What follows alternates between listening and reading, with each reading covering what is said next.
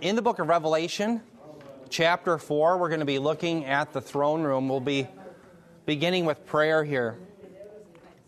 Heavenly Father, Lord, we do thank you for our time together this morning and the opportunity to look into your word. And I pray, Heavenly Father, that as we go into the throne room and see your majesty and your glory, that we would know that you're on the throne and that you're sovereign over all things and that we can trust you with our salvation, with our lives.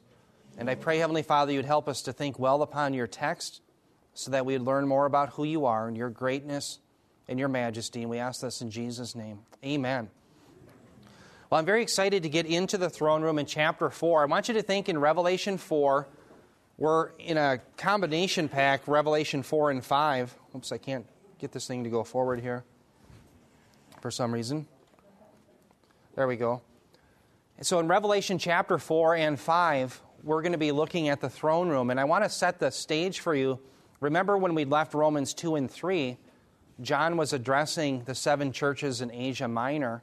And we had looked at a lot of the applications and saw that they were very apropos for us today. In other words, a lot of the applications to the 7 churches are really for all Christians for all time, right? Well, now the question we have to ask is, well, why, when we get to chapter 4, are we now going into the throne room? And I think there's 3 big reasons that I've discovered. First of all, when we get into the throne room, it serves as a chronological indicator showing that John is now focusing on the future. And I'm going to show you on our next slide, when we get into verse 1, do you remember how we had in Revelation 1:1, we had that phrase that was borrowed from Daniel 2:28, the things that must take place soon. Does everybody remember that?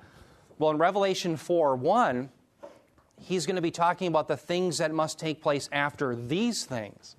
So it's a chronological indicator showing from chapter 4 all the way to chapter 22, we're going to be focusing on the future 70th week of Daniel. It's on the future. Okay, and so it's very important that we see that structural clue, and we'll focus more on that in the next slide. So that's first of all. Number 2, I think this is most important. The Heavenly Father is on the throne in chapter 4. Well, he's the one who hands the 7-sealed scroll over to the Son in chapter 5. So think about that.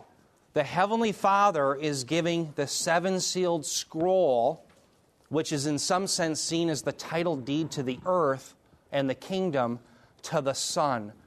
What is that reminiscent of from the Old Testament? Daniel 7. In fact, turn your Bibles to Daniel chapter 7, verses 13 through 14. Again, Daniel 7, 13 through 14. Because there you see the Messiah who is given the throne, or the title deed, as it were, the kingdom, by the Ancient of Days, who is the Father, right? So Daniel 7, 13 through 14, here was a vision that Belshazzar himself had had, and then Daniel ends up interpreting it. Belshazzar said this, he says, I kept looking in the night visions, and behold, with the clouds of heaven, one like a son of man was coming, and he came to the Ancient of Days and was presented before him. So let's stop there. Remember, the Son of Man is the favorite self-designated title that Jesus gives himself. So if Jesus is going to use one term to describe himself, what does he use? Most often in the Gospels, he uses Son of Man.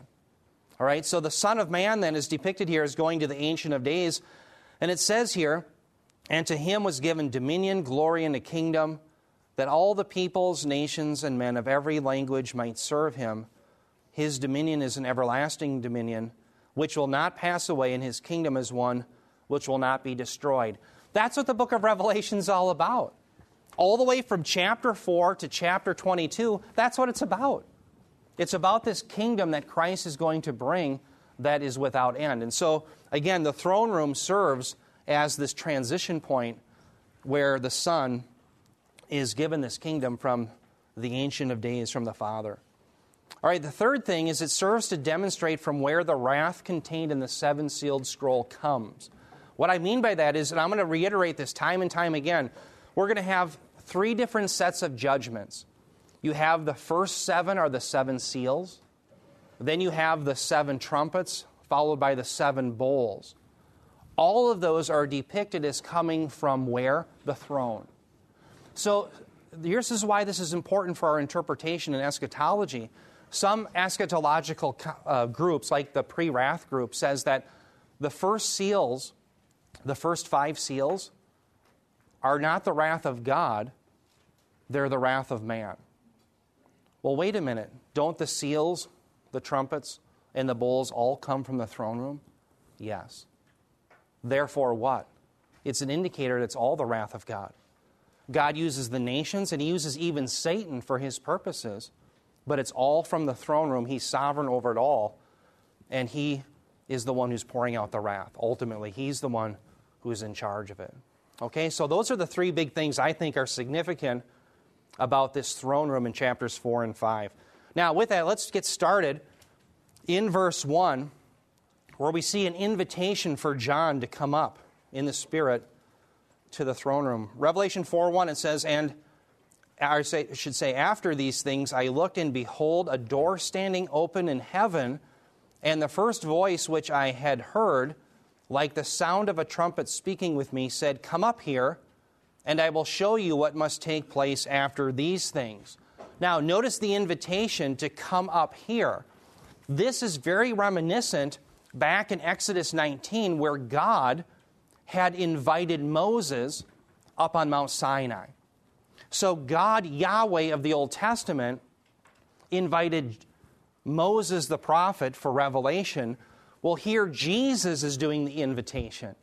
So Jesus is being equated to Yahweh, and John now is the prophet, the apostle, who's giving revelation. In fact, revelation from the very throne room of God.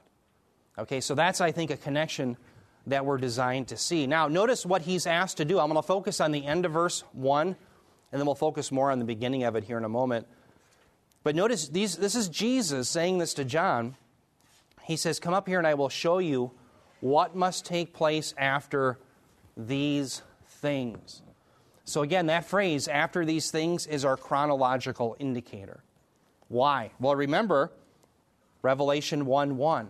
You saw the same type of phrase, right? Revelation 1:1, it said, the revelation of Jesus Christ, which God gave Him to show to His bondservants the things which must take place soon. Now, notice in Revelation 4:1 and Revelation 1:1, the term must in the red. Do you see that? Does everyone see must? Let me point it out. Make sure we're all on the same page. Must. Must. DEI in the Greek. Delta, epsilon, iota. It means it's the divine necessity. It's not just all these things are going to happen because I think that by the circumstances I see before me, they're probably going to come about. No, these things have been ordained by God. All right? Now, Revelation 1:1 was extremely significant. Why? Because it was built off of Daniel 2:28. Remember that? In Daniel 2:28, you have this vision of the 4 successive kingdoms that would come about, which culminates in this Roman Empire where the Antichrist comes from. That's the revived Roman Empire. But after that, you'd have a messianic kingdom. And you remember, Daniel says these are the things that must take place. The same phrase, identical. But he says these are the things that must take place in the last days. Now notice in Revelation 1:1, it's not the things that must take place in the last days, but soon, imminent, at hand. Why? Because we're in the last days. And so these things are at hand. So now when we get to Revelation 4, we see the chronological indicator is showing us that John is no longer focusing on what was present during his day, in other words, his address to the 7 churches, but now he's going to be focusing on this future event known as the 70th week of Daniel. Exactly what we were talking about in the Olivet Discourse in Mark 13. In fact, let me show you the programmatic verse. This is the programmatic verse for Revelation. Remember, Bob is teaching us through Acts, and we talked about a programmatic verse that kind of lays out the outline of the entire book of Acts. It's Acts 1:8. Remember, Peter says, Lord, is it now that you're going to restore the kingdom to Israel? And he doesn't say, by the way, where'd you get that goofy idea that the kingdom's coming to Israel? right? Instead, he says, it's not for you to know the times and the epochs, which are set by my Father's authority, but you're going to be my witnesses, it's all the apostles, in Jerusalem, Judea, Samaria, and to the ends of the earth. So how does the book of Acts go? Well, you see that the gospel goes to Jerusalem, to Judea, Samaria, and to the ends of the earth. That's the programmatic verse. It's the outline of the entire book of Acts. That's Acts 1:8. Revelation 1:19 is the programmatic verse, the outline of all of Revelation. So you have a lot of scholars who will say, well, I see 7 equal divisions in the book of Revelation. Well, that's all fine and dandy if you want to structure it that way, but that's not how John structured it. John structured it according to verse 19. He was to write about the things which they had seen, the things which are, and the things that will take place after these things. So the point is, when we get to Revelation 4, the focus is on the things that come after the address of the present condition of the church in John's day. So it's a focus on the future. All right, so from Revelation 4 all the way to Revelation 22, the focus is on the future. And specifically, as you'll see in Revelation 6, the focus is on the future 70th week of Daniel. All right? Now, notice in the beginning of this verse, I kind of went by that behold that I have bolded. Does everyone see that? Now, I've always joked that the behold, when you see that in Scripture, it means wowie, wowie, take notice, right? Which doesn't seem very theological, very technical, but what's interesting, very scholarly. But when you see behold, the way John uses it, in particular through Revelation, is he wants you to take notice of another thing that he's seeing in his vision. And so every time you see a behold, he's basically saying, take note of this, and take note of this. And so he's leading you along to see what's important about what he's seeing in this revelation that's given to him by God. All right? Now, notice what he sees in the very beginning of the verse. He saw a door standing open in heaven. Now, the term heaven, I want everyone to memorize this. This is just a fun term to remember because this is where you're going. Heaven, uranos. Uranos, it means sky or heaven. It's the first Greek term I taught my little boy. He was 2. I say, uranos. He'd say, uranos. We go back and forth. Where's Jesus come back from? Uranos. He knows how to say that. So uranos is heaven, and it is the abode of God. And it is a real place. Now, is it physical in the sense of that you and I can travel there now? No. But in our spiritual bodies, remember, to be absent from the bodies, to be present with the Lord, in our non-material portion, we can be with the Lord. It's a real place. It's the very abode of God. Yes, exactly. So I'm just going to point out a couple of verses that really show that this is a real place. Think about Acts chapter 1. Remember, Jesus ascends, and where does he ascend to? Well, he ascends into the sky, which is called uranos. This is in Acts 1, 10 through 11. And you remember the angels say, men of Galilee, why do you gaze skyward towards the uranos? This Jesus is coming back in like manner. In fact, I'll just read it verbatim. It said, men of Galilee, why do you stand looking into the sky, uranos? This Jesus who has been taken up from you into heaven will come in just the same way as you watched him go into heaven, uranos. So do you see who uranos is really interchangeable with sky and heaven? What verse was that again? That's Acts 1:11. Now, later in Acts 3, remember Peter is preaching. Bob has just taught us through this. In Acts 3:20 through 21, listen to what Peter said. He says, all of you have to repent. In verse 20, he says, and that, this is the promise that God would send, that he would send Jesus, he says, the Christ appointed for you. Now, this is Acts 3:21. Whom heaven, uranos, must receive until the period of restoration of all things, about which God spoke by the mouth of his holy prophets from ancient time. Jesus must remain in heaven, uranos, until the time of the restoration of all things. When does this time of restoration of all things happen? We don't know. It's at hand. In Daniel's day, it was always pushed off to the last days. But now, because of the first advent of Christ, it's at hand. When will Christ come forth from heaven to earth? We don't know. But here, John is caught up to heaven, the very abode of God where Christ is, where he's seated at the right hand of the Father, and he's given direct revelation by God. Now, let's notice what he sees here. He's in the Spirit, it says, Revelation 4:2, he says, immediately I was in the Spirit, and behold, again, there's our favorite term, right? Wowie, wowie. Well, look at this. A throne was standing in heaven, and one sitting on the throne. All right, now, notice this phrase that he was in the Spirit. He's claiming to be in the Spirit, and we have a choice to make. When John says that he's in the Spirit, should we understand that to mean that John was in the sphere of the Holy Spirit, which would be a capital S? Meaning, in the sphere of the Holy Spirit would mean that if you're in his camp, you're receiving revelation from him. It would be the idea that you belong to him, and therefore he's giving revelation to you. That's a possibility. But the other possibility is to see the Spirit with a small s, meaning that John didn't travel physically in his body, but he saw this like a vision. Okay, so I'm not claiming that John was actually transported in a spirit body.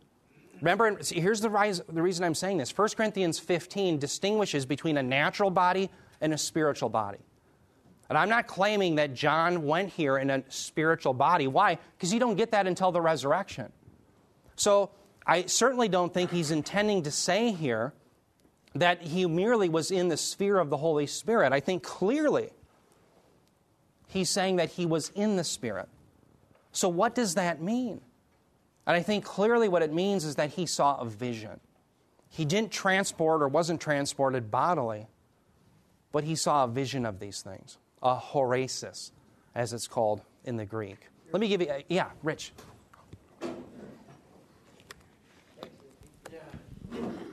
I need my own microphone, I think, over here. Do we have any record of anybody dying and going to heaven? I mean, Paul says, hey, I don't know if I was in body or in spirit, but he was up there. And so has anybody ever gone to heaven physically, or is it just by what Paul said, whether by spirit or... Yeah, he doesn't know, does he? No, and in fact, he didn't know. Remember, he talked about things that were not lawful to speak. In fact, right. He's given his thorn in the flesh so that he wouldn't boast in it. So all these kids who are dying and going to heaven, I mean, that's got to be a myth, right? I mean, well, you think of it this way. If the Apostle Paul himself was prohibited of speaking of that event, why does a 4-year-old get to speak of it? Right. Right? So you and I are bound by Scripture from Genesis to Revelation. That's how we know it's true. Any given experience from a 4-year-old or any person, no matter what the age, no matter what the sex, no matter what country they're from, we just say, you know what, I don't know if that's true. Yeah. But what I can say is true is what I see in the Scriptures. And when Paul says he doesn't know, he really doesn't know. So he saw. And wouldn't it be unclean? I mean, to have somebody come into heaven that's not even been transformed into their new body? I mean, wouldn't that be kind of like, ew, I mean, well, you know what? All of us who die end up going to be with the Lord, and we're given a new body. A new body one day, but we're also immediately in His presence. Why? Because of the finished work of Christ, right? As soon as you trusted upon Jesus Christ, it was credited to you as righteousness. Now, one day we're going to be given a body that conforms to this new reality, a body that won't die, a body that won't perish. In that state, you and I will no longer sin against the Lord. But I want you to think about the saints now. The saints now that are in their spiritual realm with God, they're alive. They're alive every bit as much as you and I are. They just don't have a physical body. Okay, think about it. The Sadducees don't believe in the resurrection. They go after Jesus. And they put him in this quandary about the afterlife. And what is Jesus' response? He cites from Exodus 3, have you not read? And it's all about the burning bush. Does everybody remember what happened at the burning bush? What does God say about himself? He says, I am the God of Abraham, Isaac, and Jacob.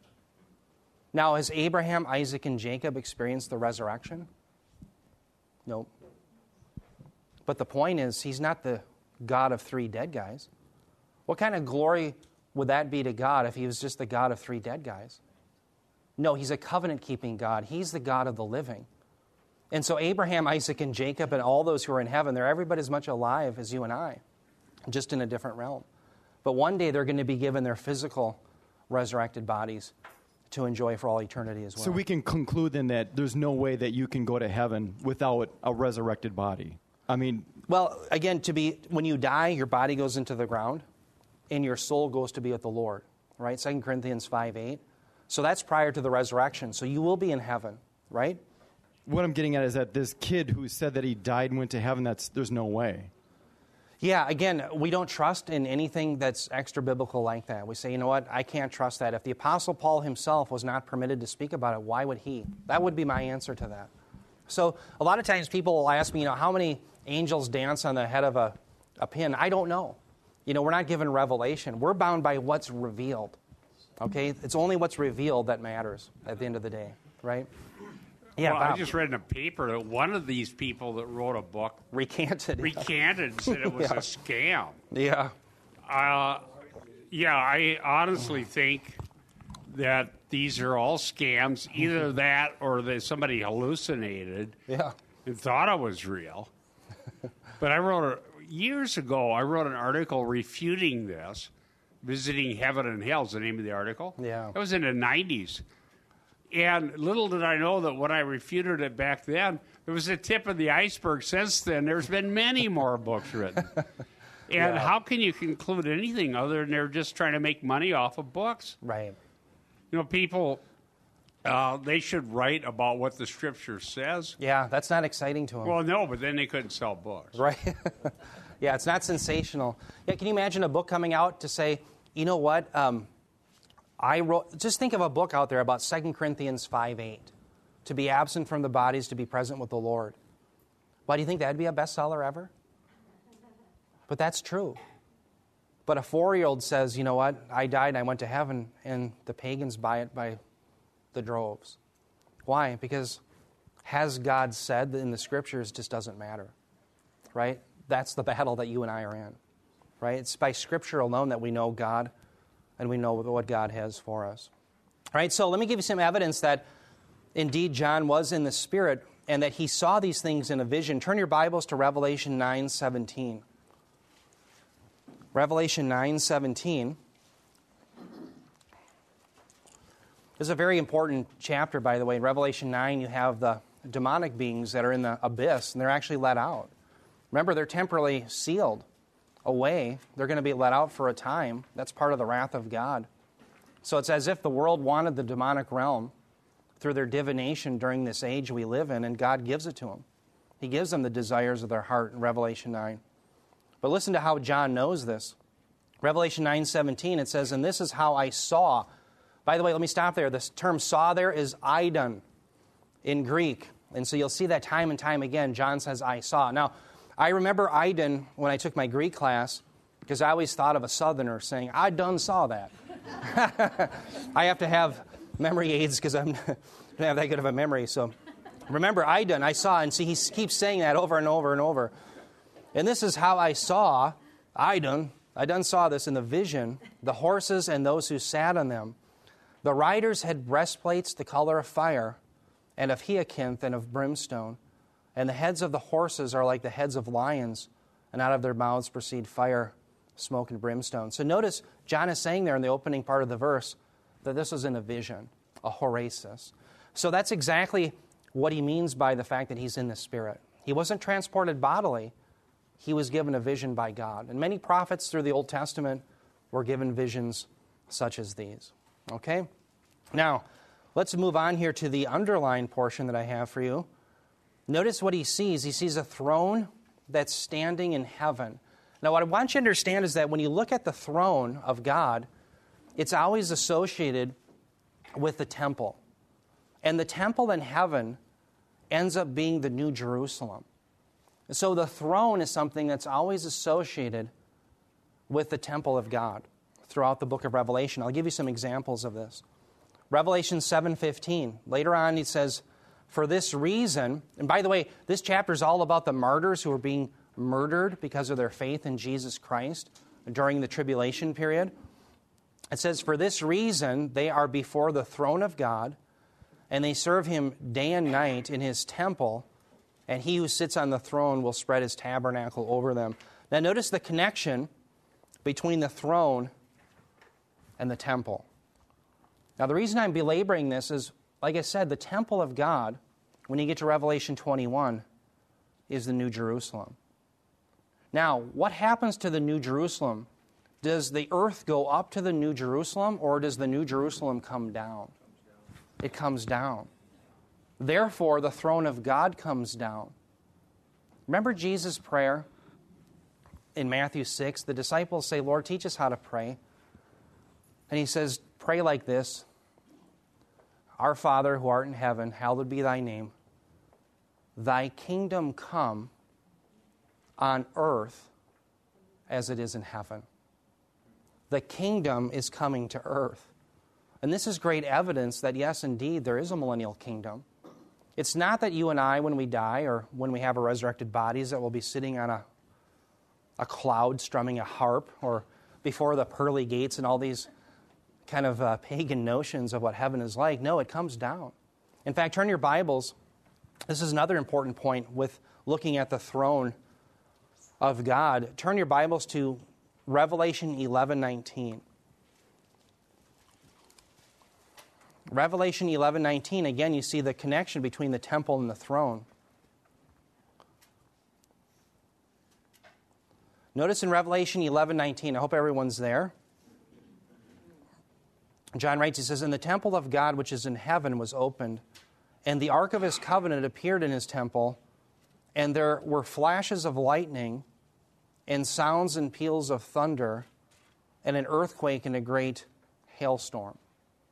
Now, the significance of that is we're going to see in the next few verses in Revelation 4 and 5, in those chapters, we're going to see that the hail, the earthquake, and this storm comes from the very throne of God. And what's very interesting is every time, you can read about this tonight, every time you come to the seventh seal, the seventh trumpet, or the seventh bowl judgment, you have a storm theophany. Okay, you have the hail, the lightning, the earthquake. So again, you have it at the throne, and every time you come to the seventh judgment, so you come to the seventh seal judgment, and the seventh seal opens up to the seven trumpets. And what do you have? You have lightning, hail, earthquake. Storm theophany, the same type of storm theophany that was experienced at Mount Sinai. The very same kind. And so the significance of that, again, is it shows us that the seven seals, the seven trumpets, and the seven bowls, all of that wrath proceeds from the throne. Why? Because in Revelation 4 and 5, you are given a witness to the storm theophany proceeding from the throne room of God. So that shows us then that all of the wrath, whether it be the seals, the bowls, or the trumpets, they all come from God. So why do people say, well, this is the wrath of God and this is just the wrath of man in the book of Revelation? No, it's all the wrath of God. Why? Because the storm theophany imagery is prevalent through all of the judgments. Okay, so very, very important again. Now, notice he says at the end of this verse, he saw one sitting on the throne. This is the Heavenly Father, and I want to prove this. I want to show you a distinction between the Heavenly Father and Jesus. Turn your Bibles to Revelation 5:7. We'll be coming to this shortly, but I'll give you a sneak preview. Revelation 5:7. This is the big transaction. This is the building off of Daniel 7. Notice in Revelation 5:7, talking about Christ, it says, and he came and took the book out of the right hand of him who sat on the throne. Okay, so here's a great passage that you can use if you're ever in a Trinitarian debate. Who sits on the throne? The Ancient of Days. Who's that? The Father. Well, who takes the book from him but Jesus the Son? So you see a clear distinction between Christ, the Son, and the Heavenly Father. And again, that's reminiscent of what? Daniel 7.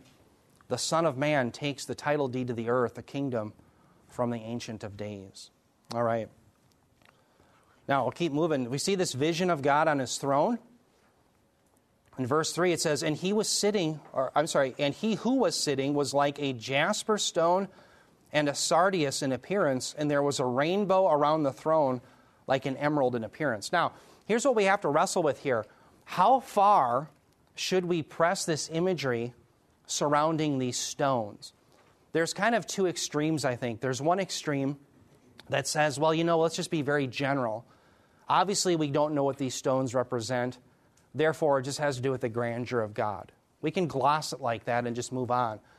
Then there's the other extreme, which wants to always look at every single symbol and try to be dogmatic and say, I know for sure what this means. But I think that there's a happy medium, and that is when we look at these images, in fact, what we have here are similes, right? Notice the simile. He was like a jasper stone and a sardius, and then you have a rainbow was like an emerald. Okay? Now, why do I say that's a simile? Remember, in hermeneutics, you don't want to make a simile literal. So none of us should say, well, God is a sardius stone. No, his appearance was like a sardius stone. Okay? If I said my son was like a little tornado who went through our house and messed it up, I'm not saying he's literally a tornado, but he's like that, right?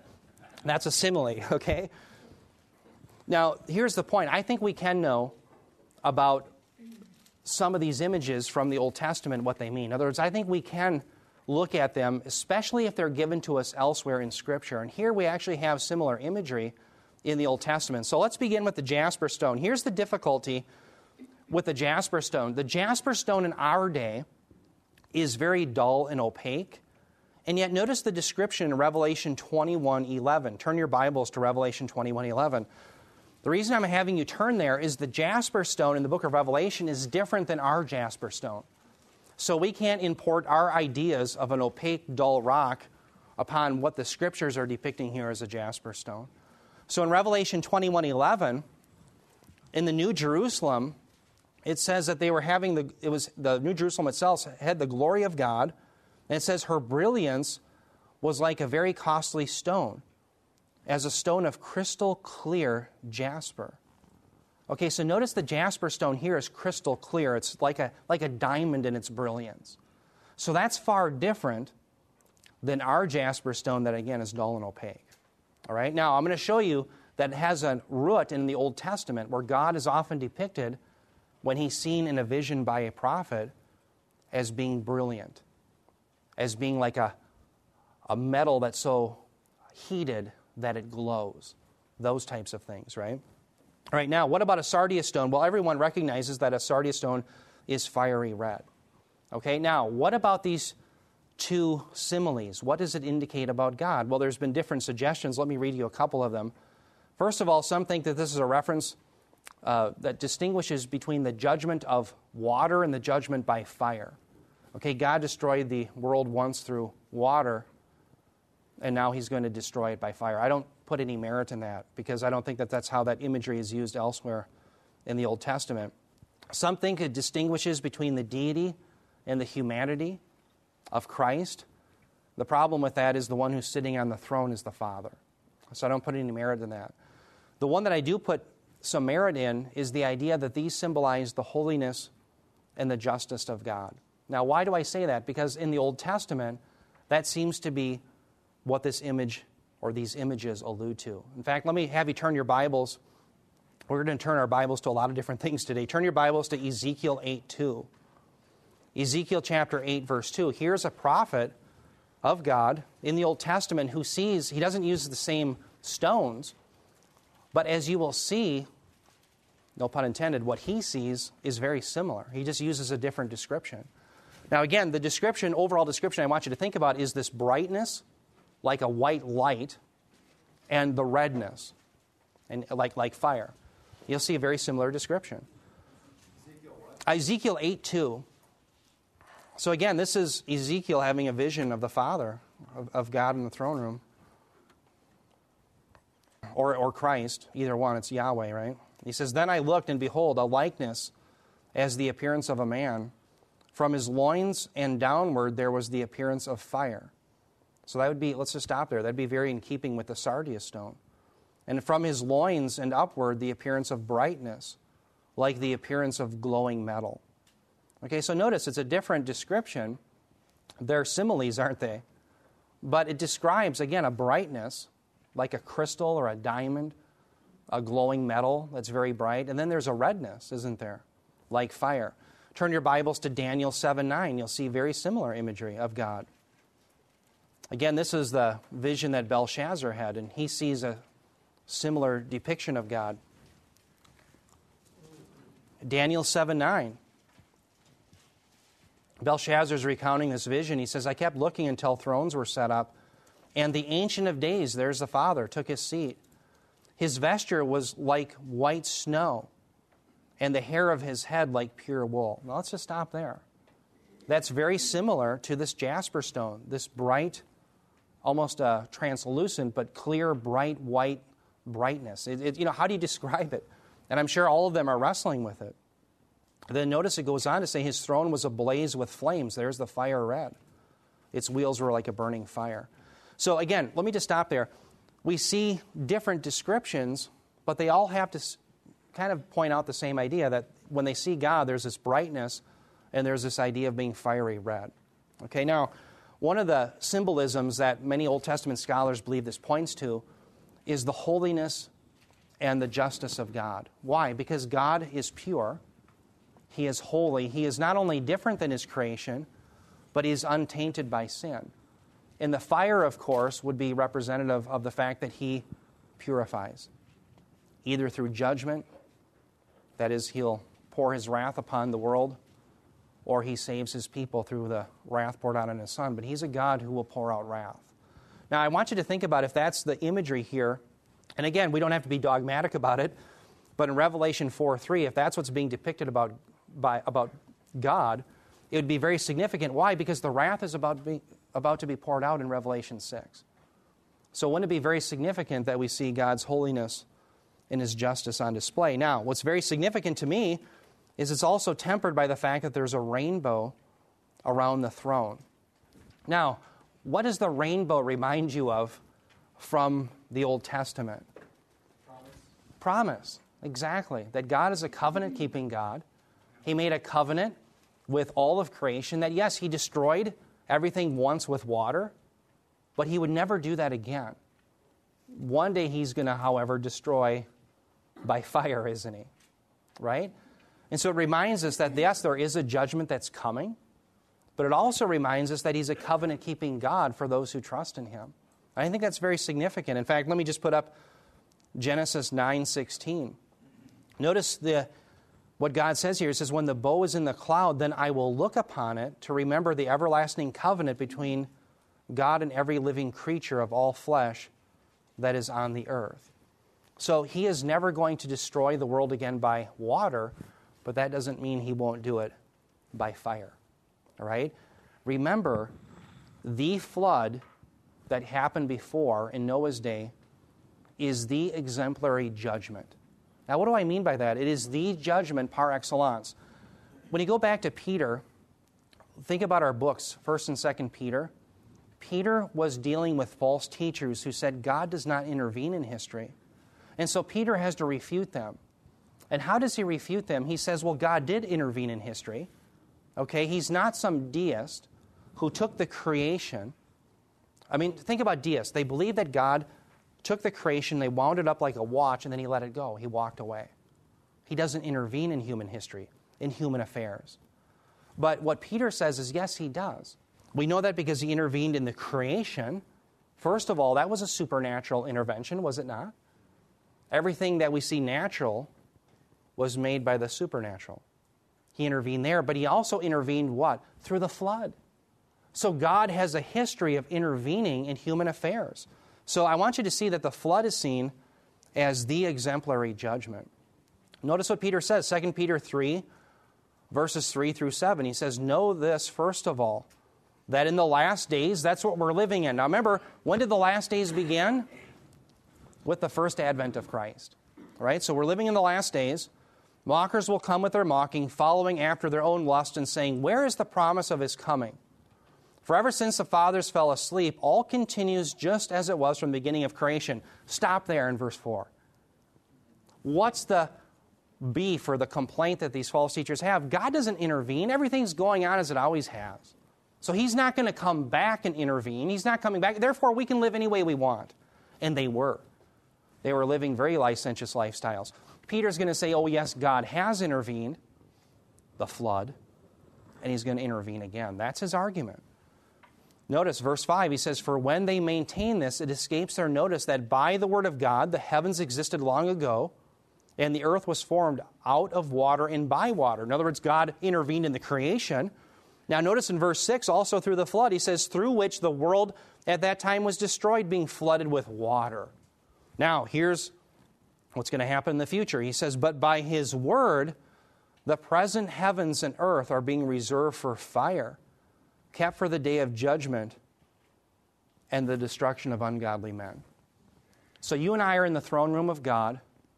We're living in the last days, and just as in the Old Testament, his holiness and his justice is on display, because he's about to pour out his wrath at any moment, because the world has been reserved for fire, for judgment. But at the same time, we see this rainbow that reminds us that God is a covenant-keeping God, and that for those that trust in him, he's a God that won't wipe out everything, just as he had promised, but he's going to be a promise-keeping God who saves his people. I think that that's the imagery that we're intended to see. So it's both a stick, but it's also the carrot. It's the mercy for the people of God who trust in him. Okay, now let's come to our last section here. Who are the 24 elders anyway? Just like the debate between Augustine and Augustine, the age-old question, right? Well, who are these 24 elders? Let's wrestle with that. Revelation 4:4, it says, "Around the throne were 24 thrones, and upon the thrones I saw 24 elders sitting, clothed in white garments, and golden crowns on their heads." Now, the debate here is, who are these 24 elders? They're either men or they're angels. Okay? Now, people who say that they're men have good reason to say that they're men, because elsewhere in Revelation, we see the saints, men and women, in Revelation 3, were clothed in white. We see in James 1:12 and Revelation 2 that the saints who are men and women were given crowns. Well, these have crowns, so a lot of people suggest that they're men. However, angels are also depicted as wearing white. We see that in Matthew 28 and John 20, verse 12, Acts 1:10, etc. Crowns, we know, the Stephanos, the crown that's being used here, can symbolize authority. Well, what does Paul say in Ephesians 6:12? He says, "Our struggle is not against flesh and blood, but against the rulers, against the powers, and against the world forces of this darkness." So the point is, there's a perhaps component of their being able to rule. In other words, the crown could symbolize that. Now, let me just set the stage for you. I think we can prove that these 24 elders are, in fact, angels. Now, how do we know that? Well, every time they're alluded to in the book of Revelation, they are alluded to in association with the other angels. Okay, for instance, turn your Bibles to Revelation 7:11. Revelation 7:11. Now again, this is the martyrdom chapter. That's what I like to call it. Revelation 7:11, it says, "And all the angels were standing around the throne and around the elders and the four living creatures, and they fell on their faces before the throne and worshiped God." So notice here that the elders are associated, again, with what? The angels. All right? Now, let me give you the coup de grace argument. This is something that I found when I was studying. I kept reading chapters 4 and 5 over and over. And here was a find that I was excited about. I think that gives us a definitive answer. Notice here in Revelation 5, 9 through 10, the discussion here in Revelation 5 is from the 24 elders themselves. They're singing about how God had saved men from this world. And notice in Revelation 5:9 it says, "And they sang a new song." So here are the angels singing a new song, these 24 elders, if they are angels. And they were saying this, they were saying, "Worthy are you to take the book and to break its seals, for you were slain and purchased for God with your blood men from every tribe and tongue and people and nation." Now notice in verse 10, these are the 24 elders singing this. They continue, they say, "You have made them to be a kingdom and priests to our God, and they will reign upon the earth." Notice the them that I have highlighted. That's extremely important. That's a third-person plural form of autos. Now that means it's not, the angels, these 24 elders, aren't saying it's us. In other words, they don't say, You have made us to be a kingdom of priests to our God, and we'll reign upon the earth. But you made them. Okay, now who are they singing about the redemption of? Redemption of men and women. So here, these elders are distinguishing themselves from those who had been redeemed. All right, I think that that's the best reading. So these 24 elders, it's very interesting. They're angels, angelic beings, and they're singing praises to God. And I want you to think about, remember when we look at this oftentimes around Christmas time in Luke chapter 2? Remember when the shepherds are out in the field, and all of a sudden these angels come. And what do? They express the good news of the gospel, and they're basically singing praises to God. Now think about that. In the known day, in the Roman Empire, the gospel was about the good news of the birth of the emperor. In fact, there's evidence that the emperor would force people to worship him and to celebrate his birthday. That was the euangelion. That was the good news. And in fact, they would have choruses of people who would sing praises to the emperor. But when the little baby Jesus comes, there's no man that recognizes it. And so God sends forth his angels, and the true good news isn't the birth of the emperor, it's the birth of the Son, and the angelic beings, just like we see here, come and sing. And they sing choruses. So yes, there was choruses sung to the Roman emperor by human beings. But God sent his angels to sing the chorus of Christ. And they sang out with those shepherds who had no status in the world in those fields out by Bethlehem. Isn't that beautiful? So I want to make a proposal with you today. And again, a proposal means we don't have to be dogmatic about this. But here's something I think that we can learn, and perhaps we can see how Scripture fits together. So here's my proposal. My proposal is this. In 1 Chronicles 24, verses 7 through 18, you have 24 priests serving in the temple, in the tabernacle. Now, the 24, it's not just 24 priests, but 24 different divisions of priests. Now, remember, does everybody remember Nadab and Abihu? I know Bob has written an article on this. In Leviticus 10, Nadab and Abihu were priests who offered profane fire that was not ordained by God, and they died. They died from that. Well, the priesthood had to go from them to their brothers. And there was two brothers, Eleazar and Ithamar. Say those names fast, right? Talk about have a kick me sticker, Ithamar. I don't know what that means, all right? But those two were given the priesthood. And so there was 24 divisions of priests that flowed from those two, and we read about that in 1 Chronicles chapter 24. So you have these 24 divisions of priests that are serving. Well, isn't it interesting, as we see around the throne, you have 24 angelic beings serving the heavenly tabernacle. Okay, now the reason I mention that is, remember, when Moses creates everything that God tells him, he says, hey, make the tabernacle like this, do that. He's giving him all these instructions on Mount Sinai. And in Exodus 25:40, God says to Moses, he says, see that you make them after the pattern for them which was shown to you on the mountain. Okay, so what the temple was in Israel was really a shadow or a pattern of perhaps what was in the heavenly realm. In fact, that's what the writer of Hebrews seems to be indicating. Hebrews 8, verses 4 through 5. Talking about Christ, he says, now if he were on earth, he would not be a priest at all, since there are those who offer the gifts according to the law, talking about the priesthood now, who serve a copy and shadow of the heavenly things. Right? Just as Moses was warned by God when he was about to erect the tabernacle, and this is the passage I just quoted from, for see, he says, that you make all things according to the pattern which was shown to you on the mountain.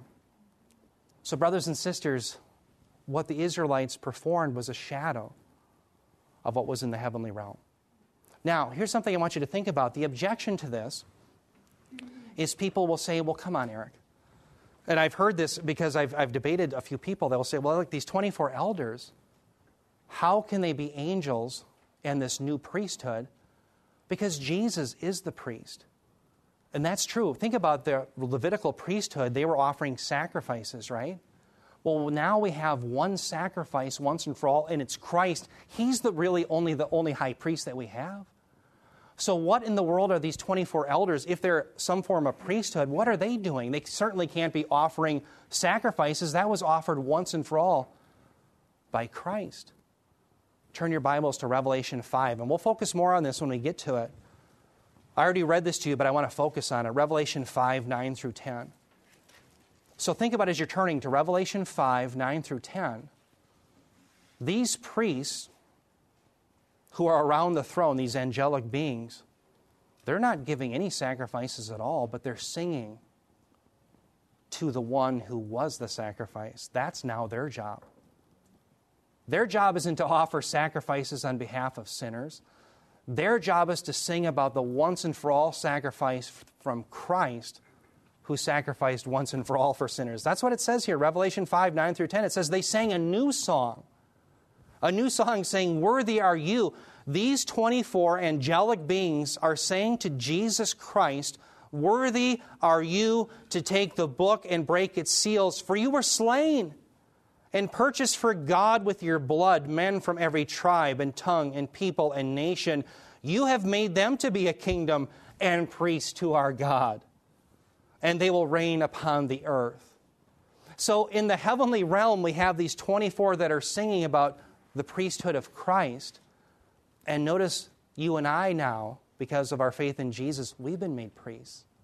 That's one of the things that Bob and I have been big on, is the priesthood of every believer. The Catholic Church has their priests, right? But we have the priesthood of every believer who belongs to Christ. And in the heavenly realm, you have these 24 angelic beings who sing praises constantly to our great high priest who made atonement for us. And so that's, I think, the significance of these 24 elders as they sing the praises of Christ around the throne. Yeah, Bob. Eric, you get the Astute Reading Award. I get free coffee for that, right? Yeah. That's a good reading. That's a good, okay. It helps me. Thank you. Good, thank you. Yeah.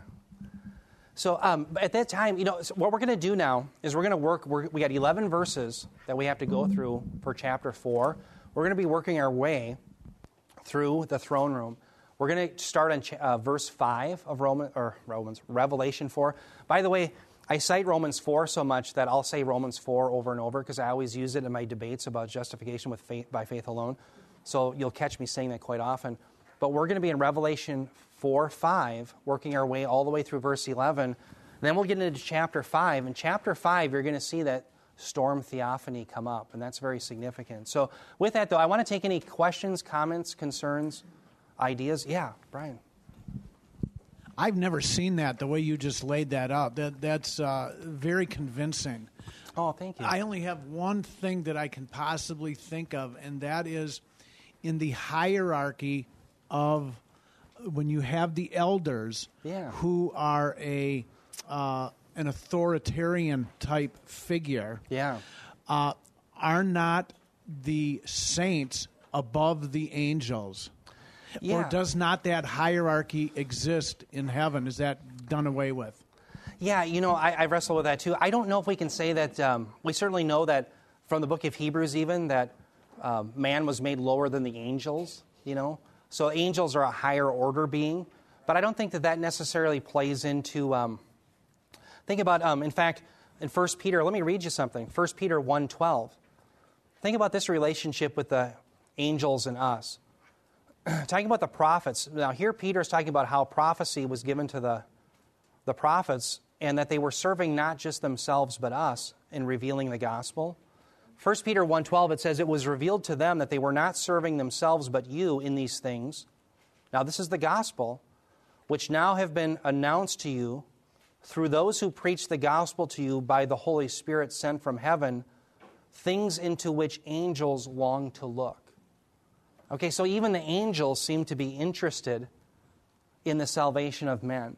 Now, I don't think that plays into a ranking or a hierarchy. I wrestled with this too because the elders, they're called presbyteros, and that's the term for elder. Mike and Steve, they're elders, they're presbyteros. But what's interesting is perhaps it's a ranking within the angelic realm. So in other words, I don't see the distinction in rank between men and angels. There just seems to be a different order. God redeems us and the angels are interested in it, but we're kind of separated from that. They're a higher order being. We're the ones who are redeemed by the blood of the Lamb, and even angels are just, they long to look into those things.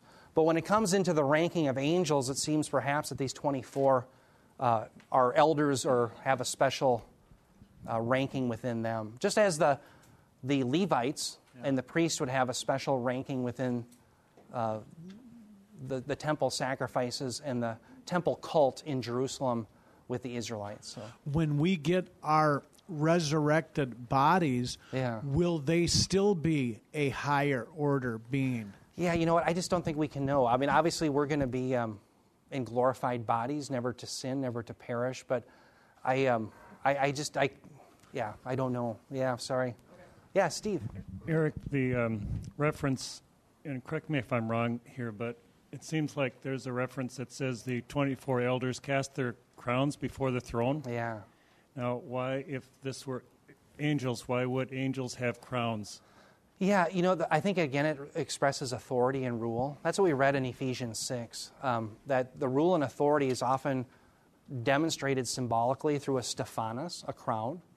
And so the rule and authority of the angels may be expressed in that way. And so what they're doing is they're expressing that all honor and rule at the end of the day belongs to God. And they cast their crowns. To me, let me just back up one slide. To me, the most devastating evidence that these elders must in fact be angelic beings is that verse 10. Because it's hard to argue when they're singing this, the 24 elders are, you have made them, pointing to men and women, to be a kingdom and priests to our God. They're obviously distinguishing themselves from those who had been redeemed. And so to me, that's the best evidence and just devastating evidence. If I didn't have that, I would say, you know what, I'm not sure.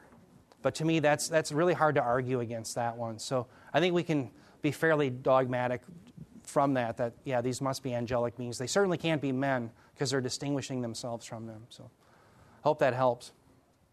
But again, you know, by the way, this isn't anything we have to go on the mat. You know, you don't have to start a new church because someone believes that the 24 men. And by the way, yeah, exactly. Right. And if someone has a better reading of the jasper stone and the sardius stone, also, we don't have to divide over those things. But I'm giving you the best reading that I can give you. So, yeah. Yeah, but it's very exciting. Yeah, Nancy. Oh, I'm sorry. Yeah. Well, this is backtracking to that jewelry, the sardis and the jasper. Oh, yeah. Yeah. What is the relationship between the reference to God being, it's not a simile, he is a consuming fire. So is that tie into that holiness or the burning bush, or how does that all fit in? Yeah, that would be a metaphor. Okay, so the only difference between a metaphor and a simile is simile uses like or as. Yeah. You know, he's like a lion. That would be a simile. A metaphor would simply be to say he is a consuming fire. Now, obviously, we know God is, you know, different than that. But the point is, it's talking about an attribute of him, his holiness, and the fact that he can't tolerate sin, the fact that he sees all things, those type of things. And I think that that's exactly what's being referred to here by the descriptions of God on the throne. That he's a God who's holy, and he's a God who's just. Therefore, he must punish sin. And what do we see in Revelation 6 all the way to Revelation 19 into 20? We see that very wrath come forth. Not upon those who trust in Christ, but upon the unbelieving world. So, yeah, amen. By the way, there's other, think about sometimes God is likened to a man, or there'll be, we call that personification. Things that happen to only us human beings are attributed to God. Like, for instance, he remembers, or he measures the universe by the span of his hand. You know, does he really have a hand? Well, no, that's a personification of God, isn't it? Like he's a human being. Or what we may call it an anthropomorphism. Anthropos, of course, is man. So an anthropomorphism would be the idea that a man-like quality is being attributed to God. So the reason that's important is when you see, like, for instance, it says that God remembered. Remember, that's, no pun intended, that's an anthropomorphism. God never forgot to begin with, but God has condescended himself in human language that we understand things, right? So we can learn, and we have to have a point of reference, okay? So We can't just speak in God speak. We have to speak in terms we understand. So those are types of things that I hope that help you understand Scripture. So we'll talk about those someday. We'll talk about similes and metaphors and all those different things. And maybe we'll do a hermeneutics class sometime. So anyway, God bless you. Next time we'll be in Revelation 4:5. Yeah, Rich, one more thing. The earth is reserved for fire, so is the earth is reserved for fire, so is that going to happen at the end of the 7-year tribulation, and then God's going to restore it or something for the 1,000-year millennial rule? What you actually see is after the 1,000 years, remember there's the Gog-Magog battle. They come against Christ and his people at Jerusalem, and then God calls down fire. It's at that point that you're going to have the new heavens and the new earth and the new Jerusalem, and that's when you get into Revelation 21. So the actual destruction of the earth is after the millennial kingdom. Yep, after the 1,000 years. Yeah, good question.